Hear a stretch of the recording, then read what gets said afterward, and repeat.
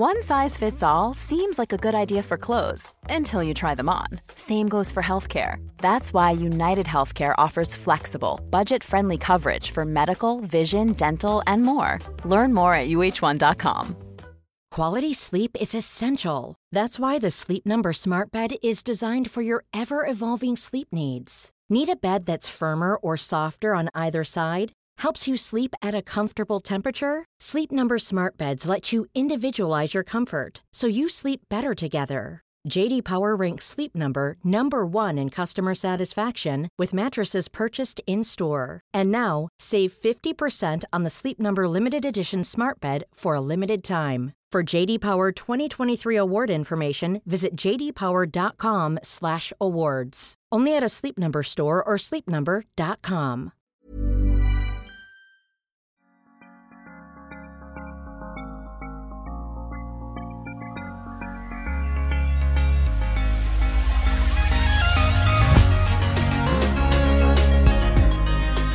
Good movement, and welcome to Redefining Yoga, a lit yoga podcast, which is designed to investigate all aspects of the modern evolution of yoga from my background as a physical therapist and lover of movement. My mission is to help everyone find freedom through safer and smarter movement patterns, so together we can be uplifted, benefiting all beings. Today is Friday with Friends, and I have a new friend with me, Sunny Bonnell. Sunny Bonnell and Ashley Hanberger are authors of the groundbreaking business career book, Rare Breed, a guide to success for the defiant, dangerous, and different. They are also creators of the popular YouTube series and founders of the game-changing leadership and culture consultancy Motto. I am thrilled to talk to Sunny today, and you will be as well, to hear all about being a rare breed. Welcome, Sunny and Ashley. Sunny is representing the Sunny and Ashley team. I'm so glad to have you on here. Thank you so much for having me. So you guys wrote this guide to success for the defiant, dangerous, and different rare breed. Let's just launch right in. I mean, how did you decide to write a book? Yeah, it was a bit of a fluke, to be honest. I had, we'd obviously been running our company for about 10 years, and this is an interesting story. Actually, someone asked me to mentor them. And I just was like, I'm too busy. I don't have time. And he was, in my inbox all the time, just like, please mentor me. And I was like, all right, if I mentor you, you have to mentor me. And so we just kind of started this email dialogue back and forth. And he was mostly asking me for career advice. How do I, become a leader in my company? How do I, grow my brand? How do I grow my visibility? And one of the email conversations that we had, he said, have you ever thought about writing a book? And I said, no way. That doesn't sound fun at all. And, long story short, he ended up making an introduction to a acquisitions editor who ended up offering us a book deal, which we ended up turning down. And we just weren't ready to write it. We didn't really feel like we had a true concept formulated. And it wasn't until about another year and a half where we started to reflect back on a conversation that I'd had with my dad back in 2007, when we were at a point where we were thinking about giving up and closing our business. We were about 2 years into business, 20-something-year-olds, had started our company with like $250, no real business framework, and just kind of being very rogue out in the world, and had this conversation with my dad. And he said, you two are a rare breed. Not everyone's going to get you. Not everybody's going to love you, but the ones who do will never forget you. And I remember having this kind of conversation where he was like, succeed because of who you are, not despite who you are. And it was kind of the conversation that sort of changed the trajectory of like where we, not only how we saw ourselves, but also what it meant to be a rare breed, what it meant to be unordinary among the kind, and what it meant to actually turn those pieces of yourself that other people criticize into your selling points. And so that's what the book name became. And we kind of reflected on it and said we should write a book about rare breeds and what it means to find your way and own all of who you are in a world that tries to stop you. That's beautiful. I love it when dads give good advice like that. They have that wisdom and the ability to also look both subjectively and objectively at your gifts and talents. And you write in the book that it must have been your father, I think both of your grandfathers had worked for themselves, and that you had really both seen and witnessed the lows of being an entrepreneur.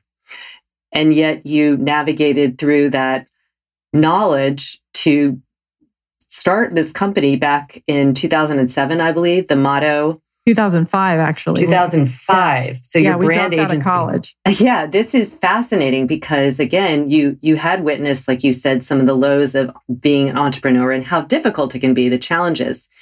What was obviously, there was some seeds there, but what was the impetus to drop out of college and start this brand agency called Motto, which, by the way, you have me at Motto. I love that. It just encapsulates everything. But how did you guys decide, let's go now and not even finish college and start this on our own? We were both in college on two different tracks. And I was going to be a veterinarian and I was in pre-vet school, and Ashley was going to be a journalist and an English major. And I was the first one to be moonlighting on the side as a graphic designer. I'm historically in my life, I've been a musician. I grew up playing music since I was 8 years old. So I was actually more on the track of probably becoming a musician, but decided that I would go into something that felt like a little bit more secure, which would be, becoming a veterinarian. And I was moonlighting on the side as a graphic designer for various musicians and bands and things like that. And I was just doing it as kind of a side gig. It wasn't really anything I was completely madly in love with, but it was something that I found myself doing at 1 and 2 o'clock in the morning. And so, I'm in school, and Ashley and I have this conversation where we're like, we're going through the motions. And I said, well, I don't know. You want to start a company? Do you want to come help me out? Do you want to come help me do some design? And she's like, yeah, sure. Why not? And so literally it was that conversation. And within a week, we'd dropped out of college and had taken this little shop in a very, very shady part of town, in an abandoned warehouse. And we were working in a kind of a 14 by 14 room, and decided that we were going to try to start this company. I think the thing that we saw around us, and again, keep in mind, this is back in 2005 in a very small coastal town where there's only a few big players in terms of advertising agencies. Very few people at that point were calling themselves branding agencies. Or they would call themselves like a graphic designer or an ad agency. That was kind of where you fit in the bucket. And I looked around and I just sort of thought that the work looked a little bit homogenized, a little bit vanilla. And all of the people that were running those companies were older men. They were the old guard. And I felt at that point that Ashley and I could change the conversation. So it really became kind of a Hail Mary at throwing the stone, at Goliath and saying, I think we can do this better. I don't know how we're going to do it better. I don't know what we mean by that, but we felt that we could do it better. And we felt that we could create a change in the conversation and in the work and make the work more meaningful. And so that's kind of where it started. We just had this vision that we wanted to move companies from beyond what they do and sell to what they stand for and believe in. And that's where the idea of Motto came from, is this kind of idea of having a purpose, having a reason that you get up and go to work every day. And what we found was there was a real need for these companies to not just talk about that they had a branding problem, but a lot of times it was a leadership problem. It was not even a branding problem. Some of the brand was a reflection on that, but it was primarily that leaders were stuck in their own way and they were not being asked the right questions. They were not being asked questions like, why do you exist? Why should anybody care? What's the vision of the world that you hope to create? And they were just basic questions, and they seemed so simple, and yet no one had ever asked them. Nobody was asking these companies those questions, but we were. And I think the reason that we did that was because we did not have another agency or anyone else to look to. So all we ran on was pure audacity and pure curiosity. And that allowed us to go into companies and kind of disarm them because we were, pretty young. I mean, we were just coming in and saying, hey, we just want to know who you are and understand your company and what your dynamic and what are you like as a leader? And so we would start asking these kind of very basic questions. And they're like, I just need a logo. And I'm like, yeah, but you need more than a logo. You actually need more than a logo because the logo isn't the thing that's kind of your problem. And I think that it was really interesting to have that kind of foresight or to have that type of awareness so early on. And I look back at it and realize how actually unique it was for us to embody that at such a young age. So unique. And really, it just strikes me as a serious intuition because I think, having run my own companies, I don't think I really had a handle or understanding of what brand is and how, yes, it's not just a logo, but the spirit of what I want to be putting out into the world. How did you have that intuition at such a young age? Did you have someone that you were growing up with that you looked up to and learned from? Or did Ashley that knew like this brand awareness is so many layers? And how did you know to ask those kind of questions in the first place? My dad, he was a coal miner's son, very similar story to Ashley and I, in that he had no education. I think he barely graduated high school and started his company with $150. And, everyone told him he would fail. And I remember growing up with this kind of person that I was looking to who had this shadow that was extremely long and very, very prominent in terms of just his character. And he would do things that he was not taught. And he just kind of learned the hard way. And what I saw him embody that I thought a lot of companies that we were talking to at that point did not embody was some of the people that had worked for him, some of them half their life. And they would drive sometimes 2 and 3 hours to work every day to work for him. He also did something really interesting where he wore the same uniform to work every day. And I always just thought that was so interesting because then I learned that Steve Jobs did things like that. This was back in like the 90s, like the 80s and 90s when he was doing this. And I just remember everyone I met and all of the people that worked for him were like, your dad is just a phenomenal human being. And he's our leader. And I just remember him just being this embodiment of these characteristics, these kind of virtues that I always admired. I just had never been able to codify them. I didn't know how to describe what it was, but my dad was like the original, like rare breed, to me. And then I think he was giving Ashley and I that advice to sort of learn from the things that he was doing. And it wasn't until we wrote the book, 15 years later, that we were able to reflect back on that and go, that's where we learned it from. We learned how to be a leader by watching a leader and not really knowing that was, kind of imprinting on us in those early years. But I think it was as we began to sort of embody the lessons that he was giving us, I think it allowed us to go into companies and also understand the difference between a good company and a bad company, a toxic culture and a good culture, a good leader and a bad leader. And to be quite frank, I've now been in some of the biggest brands on earth. I've walked the halls of some of the greatest brands we've ever known. And I've worked with some pretty, incredible leaders. I've also worked with some very bad leaders, and they do share some commonalities. And that's why Rare Breed was so important, because it was more than just identifying the traits that someone had that made them good. It also was about identifying the traits that made the company or the leader turn sideways. And that's kind of how I think we just, we learned by doing. Amazing. And modeling. I think that modeling, like you said with your dad, if you model it, that has such a longer lasting effect, profound impact on people who witness that. It's sometimes the intangibles, but you really can see if somebody models that behavior, those personality traits that come through in the company themselves. It can be very powerful. Or like you said, I'm sure you've also seen the opposite.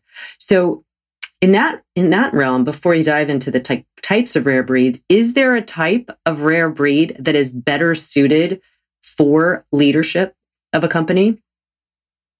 Not necessarily. I think that many of the traits that we talk about in the book, there's 7 of them. And what we did when we were exploring them out was we had hundreds of traits that we were looking at. And what they all needed to have was they needed to have a dark side. So they had to be as uplifting as they were undoing. They had to be very dangerous when used well, and they had to be dangerous when they were used not well. And so we kept kind of like laddering up to these 7. And what we found is that some of the greatest leaders had one of these dominant traits. Many of us have them all, right? But there's always a dominant one. And, you can be rebellious, audacious, obsessed, weird, hot-blooded, hypnotic, and emotional. Those are all things that we are taught in life are actually counterintuitive to our success. But what we're saying in the book is, no, actually, they're your superpower. They're your selling points if you know how to use them in the right way. But each one of those things is dark. You can be obsessed and completely spiral out of control. You can be audacious, and you can also equally be hubristic. So that's what we were looking at. And out of the leaders that we've worked with that I think are actually really, really powerful and use their forces for good, they have one of these 7 traits. And so I think they inherently absolutely can be good, and they can be one of these 7. They don't have to be exclusive, but there's usually a primary that's working very hard. In the case of somebody like Elon Musk, for example, like you could argue that he's obsessive.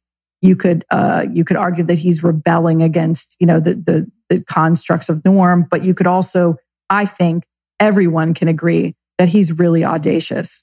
And to want to put people on Mars is about as audacious as you can get. Yeah. So, that's his audacity at work. And I think it's actually making him do the impossible, which is why so many people are like, there's no way this guy's going to do it. He's crazy. Well, a lot of people just a year and a half ago said that there was no way he was going to be able to partner with NASA and get people up in space. Well, he did. And he did it successfully. He did. So what Sunny is referring to is that they discovered, Sunny and Ashley, in the book, they talk about this, the connection between the spirit of the person at the helm of a company and the brand experience that company creates for its customers. And the virtues or vices of that person at the helm is inevitably going to make the company thrive, turn sideways, or fall apart, like you were saying. With the companies that you've worked with, how much did that play out in both, really thriving or maybe not fully falling apart? Hopefully you didn't witness that, but how much of that did you observe? And where does the person at the helm and the customers, where do they kind of come together and also come apart? Yeah, I think it's at that intersection of the dark side. Many of these companies that we work with now. So what's really interesting about the way Rare Breed has kind of evolved is when we originally wrote the book, and I think it's important to kind of start here because it'll shape where I'm going with the conversation. But when we wrote Rare Breed, we did not write it as a branding book. It was more of a personal development book. So we knew that it was bigger than a branding book. We knew that it was bigger than a business book. And we realized that people would want to read it because they were struggling in their life, work, and career with not only embodying these traits, but also understanding them, how they could be leveraged to become their selling points. When in the 2020s, you're mostly going to get fired for these traits. You're going to be pushed out of your company unless you're entrepreneurial and you're running your own company. And even then, you're probably going to piss a lot of people off. So how could we write a book that would help the Rare Breed navigate the world? And so what we quickly figured out was that not only were individuals reading it, but leaders were picking up the book. And then leaders of teams were picking up the book. And they were like, I need you guys to come in here and teach us how to not only think like a rare breed, but also to embrace the rare breed and become more diverse and become more inclusive. Because our pattern has been that we don't understand the rebel. We say we want the rebel, but when we hire them, we actually don't know what to do with them because they just create a ton of trouble. So the natural reaction for many companies is to push them out or not give them a voice. They don't actually want to hear them because they're creating too much of a ruckus.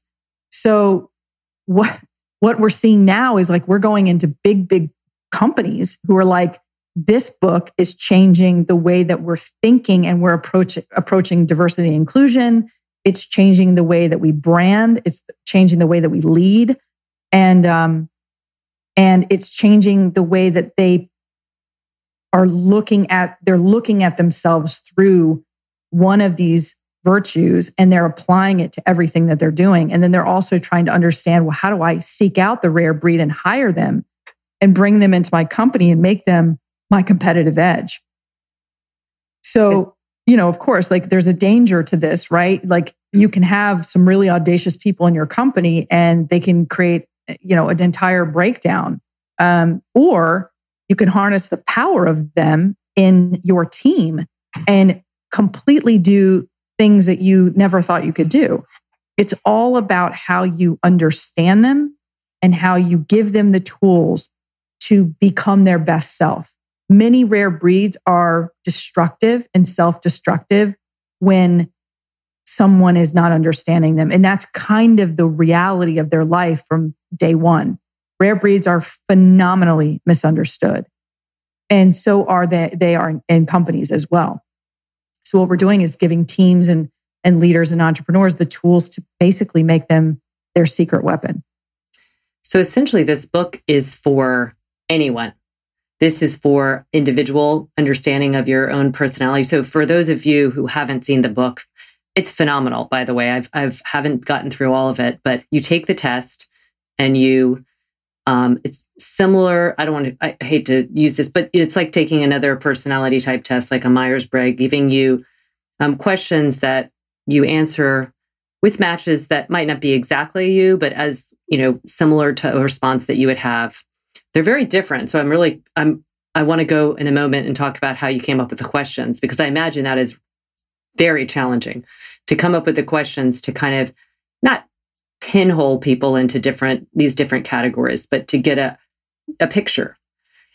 So you take that, and then each, all the chapters have these 7 qualities: rebellious, audacious, obsessed, hot-blooded, weird, hypnotic, and emotional, and then give you, like you said, ideas of where you're going to struggle, perhaps where your power can be amplified, and kind of tools for what would best suit your personality type.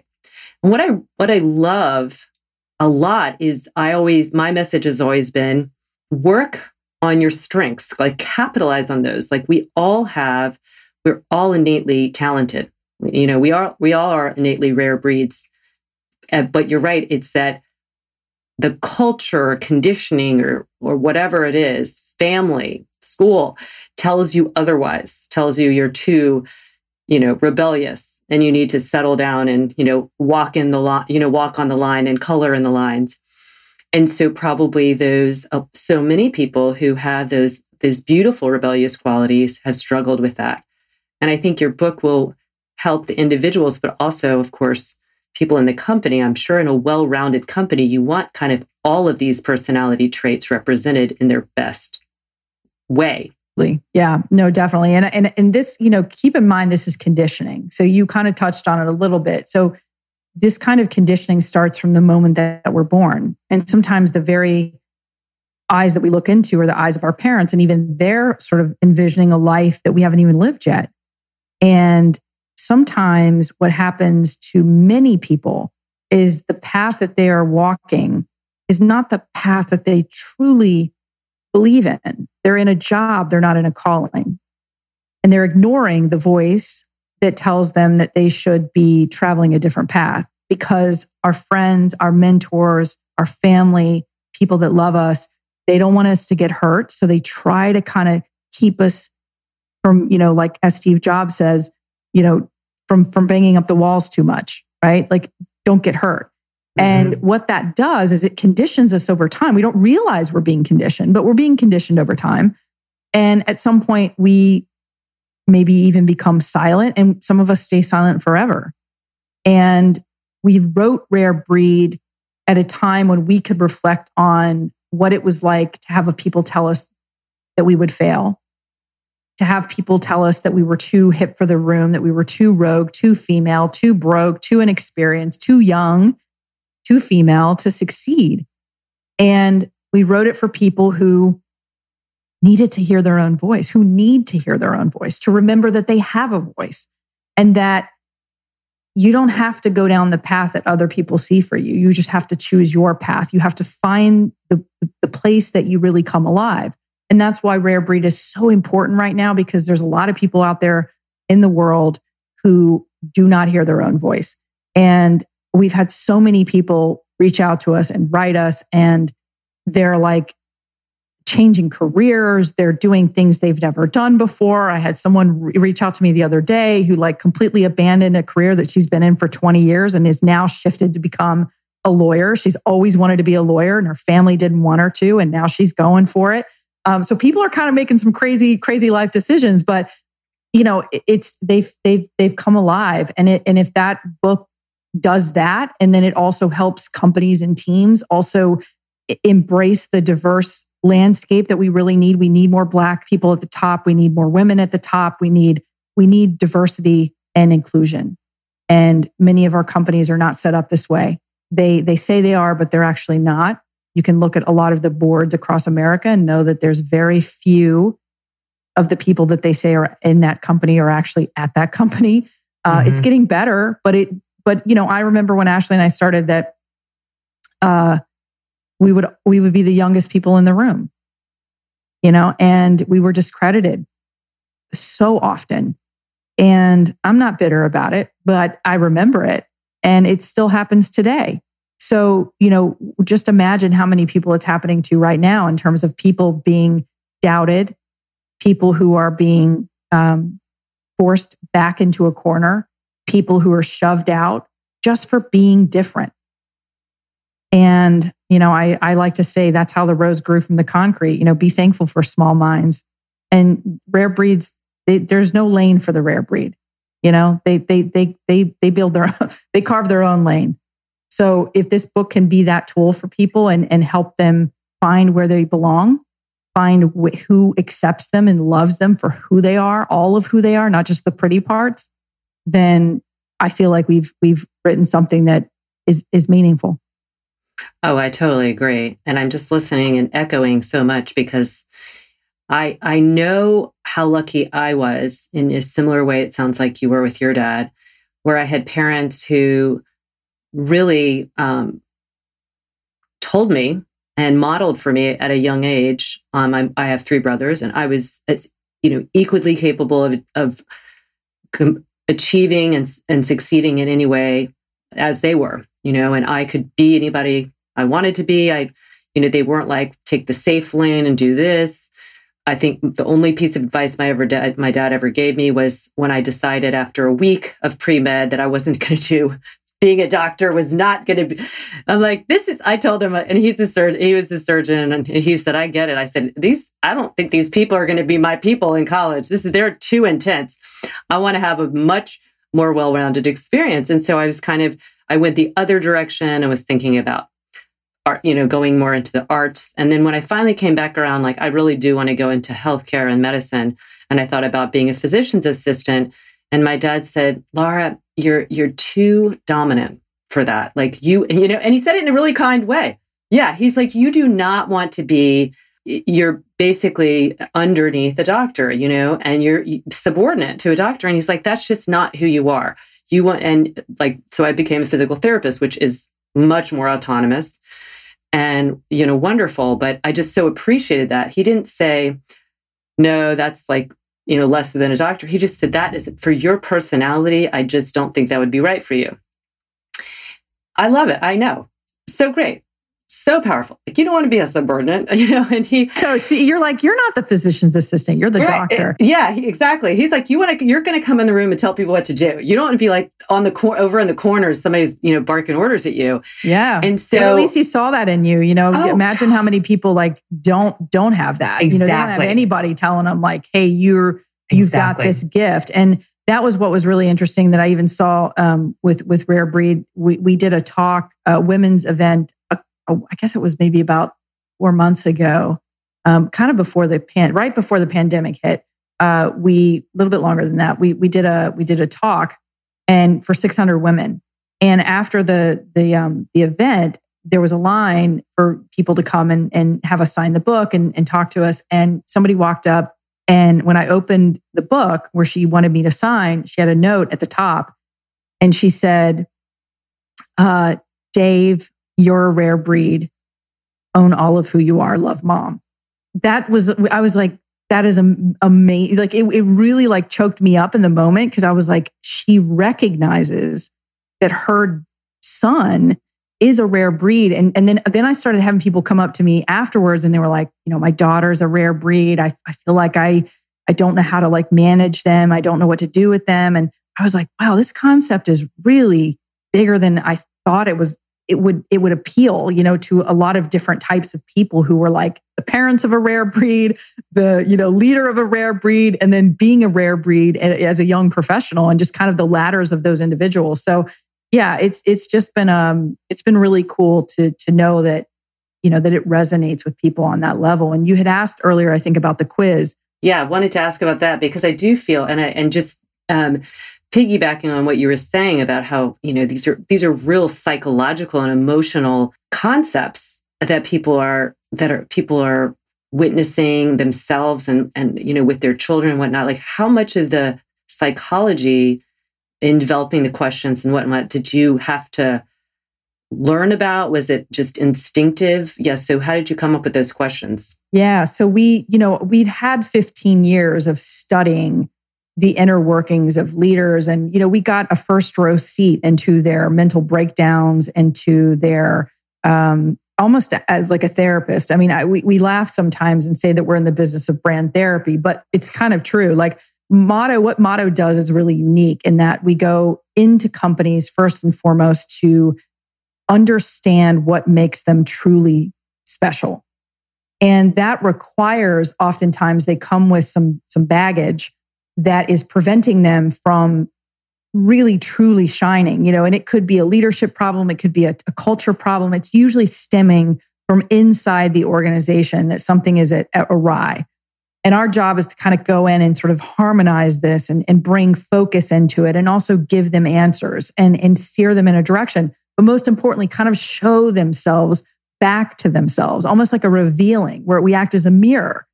And then give them the words that they're missing because they're trying to sort of discover what they are, why they matter, et cetera. And that's our job. And so we've had 15 years of kind of being this study of the human condition, right? Where we go in and sometimes we've had leaders cry. We just had somebody a couple of weeks ago who cried on a we were presenting the brand back to them and they literally cried and they were like, we've never heard our story in this way. You've cracked us open in a way that we've never had before. It's extraordinary what you guys do. And I was like, well, we aren't really a branding agency. I'd call us maybe like a leadership culture consultancy, something along those lines where we just do a little bit of branding, but our true sweet spot is that. So we brought that lessons and those ideas into the book and also into the quiz. But what we ended up doing was partnering with a psychologist and a professor who we worked with to help us establish the questions, because what we were most concerned about was, number one, we're not psychologists. We've certainly had quite a bit of, we've been in the rodeo a few times. We certainly don't have that, not our bread and butter. And we wanted to bring somebody in that could shine that expertise on it. But we wanted to be very careful that people could not answer the questions and guess. So it was important that you couldn't read the question and go, oh, I know what I'm going to be. Like you come in kind of being like, I know I'm hot-blooded, which you might very well be. But like we didn't want to make sure that you could answer the questions and kind of get to the end, and it would tell you that you were going to be hot-blooded because you already were sort of answering the questions in such a way that it would lead you there. So the questions are extremely ambiguous, and we worked really, really hard on it. And we've had, I think, close to, at the last time I checked, I think we were at like 40,000 people who've taken the quiz with no marketing. We've done no marketing on it, and we've had 40,000 people take it. And what's really interesting, even that, on top of the 28 questions and what we've discovered, but like in 2019, when people took it and what people identify, the large majority in 2020, can you guess? But what would you guess the overwhelming sort of that the 40,000 people that have taken it, what trait do you think they are most either identifying with right now or have? I would say emotional. I mean, that's what I was emotional. And I think, it's interesting because I didn't know the traits beforehand. So I do think that helped. But I think for anybody who is everybody should go take the quiz, and we'll put that in the show notes, the link for that, as well as all of you, where to find the book. And it's in the book as well, correct?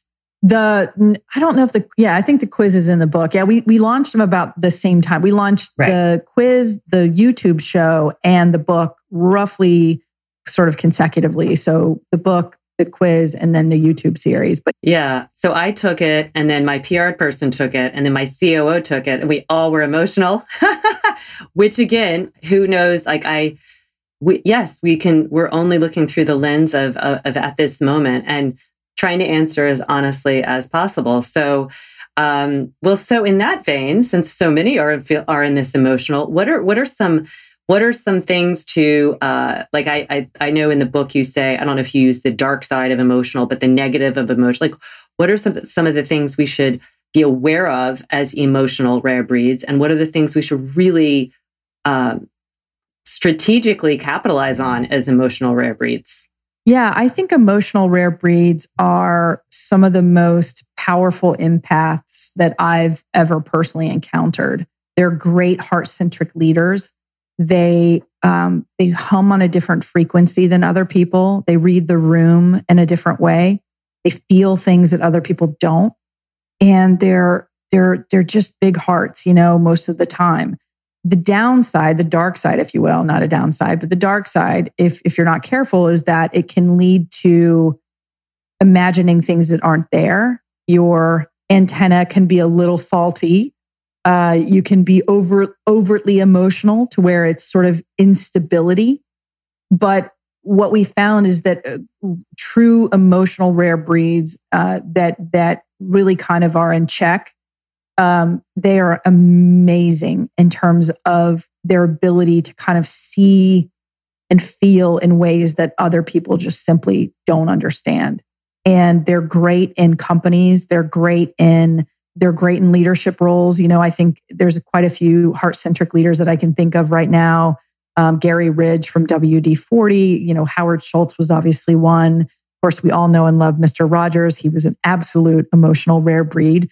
And there's quite a few out there in the world. And they're very powerful when you know how to tune them in. And when they really can tap into their sensory abilities and their EQ and be able to kind of leverage that. Just like you probably being a physical therapist, you're having to listen to the people that come to you and they're like, yeah, my shoulder hurts, and you're like, you have to almost be like an investigator. It's the same thing like if I would have become a veterinarian, dogs can't really tell you, they can't point. So you have to sort of be like emotionally in tune that that your dog is kind of, he's not feeling that great. Or, in this case, like, with being a physical therapist, you're going to obviously be able to kind of understand some cues to look for and what people aren't saying that you're going to be able to pick up on. And I think that's a very, very, very valuable thing to have. But I think in life, we're taught that, oh, you're so emotional. You're too emotional. Like you use it as a negative. And what I found is that it's a powerful positive, but of course, there's unstable rare breeds who are just like fly off the handle and are very emotional and kind of having crying jags all the time and are not kind of the stable version of it. Absolutely. But for the most part, I find that they're really powerful human beings. I agree. And I think for me, I do I'm one of the strong emotional ones. I'm more in tune with feeling like what others need. Like you said, somebody will come in and they'll start talking about they got this MRI and they have disc pain. And, one of the first things I'll say is, you're going to be okay. It's like, and it's immediate. It's just like changes the demeanor because they're so scared. They're really just scared. And of course the pain isn't great and all that. But, I just know that just going right to there and letting somebody know, like, you're going to be okay. We're really strong. Our spine is strong. It's like, boom. And then I hold that strength for them until they can really sense it. I love that. And I love that you're a conduit in that way. And I think that's so powerful. And I love that you're so self-aware that you know that you're doing it. That's kind of what I think is really exciting about Rare Breed is when I have seen people go from kind of like knowing that they have these traits and then actually knowing that they're using the trait and it's actually empowering their career. It's busting down doors. It's opening things in ways that they never imagined possible. And when you see that kind of arc of where they're at in their life and then they kind of like really lean into that rare breedness that they have, what it does for them is this sense of confidence and of really, again, owning who you are in a world that tries to own you. And what you're doing, and what I think I'm hearing you say is, you're kind of like, yeah, I figured this out a while ago. Like, I know who I am and I'm really assured of who you are. And so that rare breed trait is already very dominant within you. And that's why you're probably amazing at your career and your work, and that's what you want to be. It's the book is really for people who are like, still kind of trying to figure it out and don't know exactly how to harness those powers. But I do think that it is, and I realize again, like when you have just a leg up, call it good luck, call it privilege, a lot of those things I just already started ahead because I had great caregivers who just, put me on a pedestal and like, you deserve to be here. So never let anybody tell you otherwise. And I think that I'm that person now for other people. And I realize like it can be people my own age, can be people in their mid-30s, whatever, younger, because they didn't necessarily have that. And we all deserve to be up here. We do. We all deserve to accomplish what we want, to be kind and to give and receive. We deserve that. But you do see how all of these different things, life, have really taught people a different mindset. That's why I think this book is, I can see why it would be life-changing for people. Changing your career is not just changing a job, it's changing who you perceive yourself to be. It is. That's massive. Yeah, it's huge. It's your identity. I mean, most of our work is wrapped up in our identity. So you're saying it right there. I mean, what I love is when people like buy the book and they're like, I read it, but they're like, I just bought 3 books and I gave them to rare people that I think are like rare breeds that don't really know it. And what a gift to be able to tell somebody that they're a rare breed. And what I think is really interesting, and I didn't know this when we were writing it. And I just kind of had this aha moment the other day, which is like so funny. But I was thinking about all the words that we've used for people that, how we describe people. And a lot of times, like you use words like outlier or misfit or, X factor. Like it's almost like, when you're an outlier, like you don't belong. When you're a misfit, you're like the crump. You're a problem. You're a problem, or you're like the ugly piece of fruit. And I was like, but rare breed is such it's such a power word. It's like you are unordinary among the kind, but it's your gifts. It's who you are that makes you the standout. And it's a term that I think is something that doesn't make it a negative. It's like really something that makes someone and describes someone as being very special. Like you are one of a kind. And so when I love when I hear other people giving books to other rare breeds and like being like, go read this, because it's like you recognize that in somebody else. And like, what more do we want than somebody to say, I see you, I recognize you, and I believe in you. And, you are very different. You are very special. And say it in the most powerful way possible. I mean, how many of us like don't really hear that. You know, a lot of us don't. So to have someone recognize that in you it's just, you hold your head a little bit higher. Beautiful. All right. I have two questions for you. One is, what kind of rare breed are you? I'm sure you, and then the second is, like thinking of like a historic figure living or in the past, not living anymore, what a rare breed that you would really admire, some particular person, and what you think they're rare breed, because they probably didn't take the quiz, but what you think they would be. So those are the two questions I have.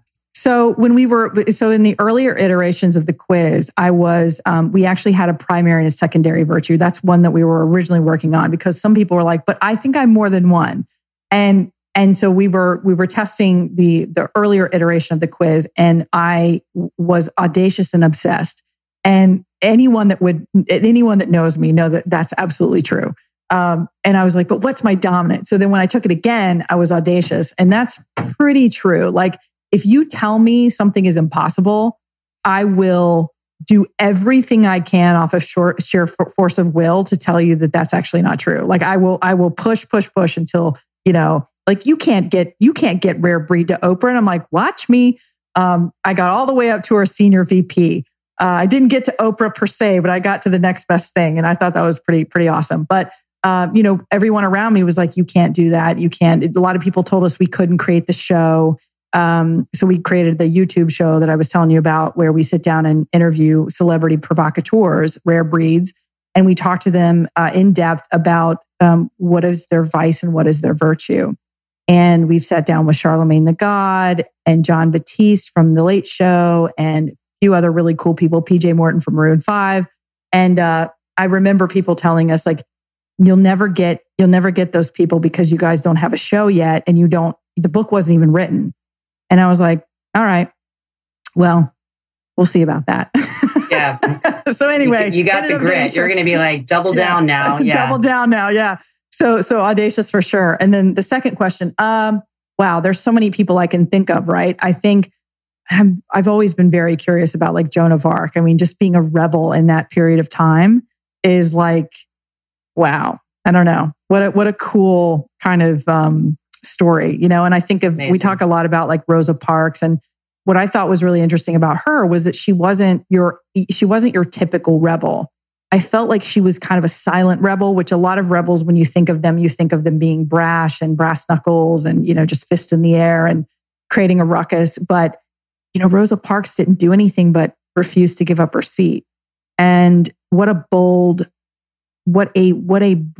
rebellious move, and how that didn't have to be loud, or, you know, she didn't have to pound her fist on the back of the seat. Like, she just did move. And what has continued to surprise me is how these individuals have showed up throughout history. You know, I think of Eve probably being the first rebel, taking the bite of the apple. But I also think of like the dark side, right? Like, I think in politics right now, you could easily argue that there's some rare breeds out in the world who have also been some of the most evil. So that always fascinates me too, is that you can be either or, but that you're still a rare breed, which is kind of interesting to me, that you can be as dark, you can be evil, and yet you can be a force for good. And I found that to be interesting as we were looking historically at people who had kind of been rare breeds in their time period, what that looked like. And it's an interesting conversation to see that some of the most hypnotic leaders of all time have also been some of the most dangerous and evil. Yeah, because, you know, they get that taste of power. Mm-hmm. And, you know, it's power to do, like with Yoda would say, you know, power to do good. But, you know, it's like you also get a taste of the power and you'll do whatever it takes to maintain it. And that sometimes, as we've seen with, you know, these historic leaders that you're referring to, or currently, you know, it's like they'll do whatever it takes. And that includes, you know, not things that are immoral and unconscionable, but hopefully going forward in our history, there'll always be the balance and the pulling of the different forces. But I think it's like what this book is really providing is such a base for human qualities and understanding of yourself. That's why there is a lot of psychology in it without going into that too much, but really just, again, it's like being a teacher. Here's a book that's like a teacher. This is like what you would want your best teacher to provide for you, to embolden you and to reassure you and to guide you, these, in the ways of like you said, not going necessarily into the darker possibilities, but really where your rare breedness can take you. Well, what do you in your audacious manner, where do you see yourself? What are your goals for the next number of years, 2 to 5 years? Yeah, we're trying to get out of the branding business and more into teaching leaders and teams about this rare breed ethos and really driving it throughout their cultures and their thinking. And that work has become extremely meaningful. We're right at the brink of it. We're doing a huge workshop with a very, very big brand. It doesn't get any bigger than them. And it's just exciting to know that we're going to be at that level to be able to speak to those people and just kind of, share this philosophy and to help empower more rare breeds in the world. We need more of them, not less.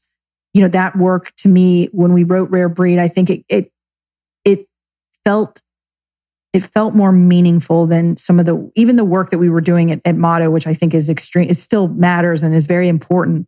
But when we wrote Rare Breed and we saw the kind of impact that it was having, it changed the work that we wanted to do. I wanted to do more of that. I was like, how can we help more people? How can we get more people to really own who they are and tap into their superpowers and become everything they've ever wanted to be?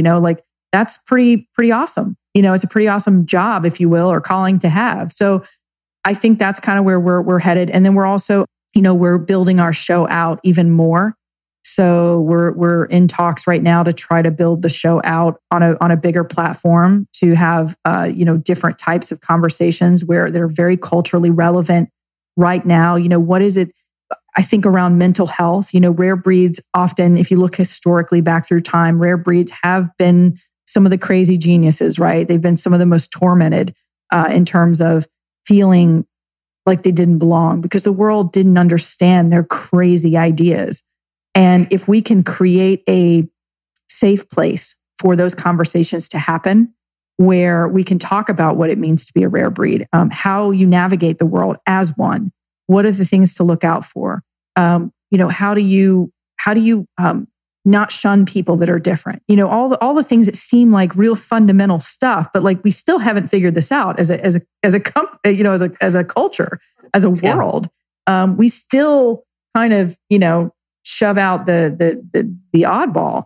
And I think if we can shape that conversation and talk more about mental health and what it means to, when you are obsessive, for example, how can it lead to your greatest work? But what are the pitfalls of it? When can it really become paralyzing and make you go a little bit nuts? How do we sort of balance that and help people, give them the tools that they need to not sort of, suffer in silence, right? A lot of people, they don't know how to deal with what their obsessions, they're just kind of trying to navigate the world the best way that they can.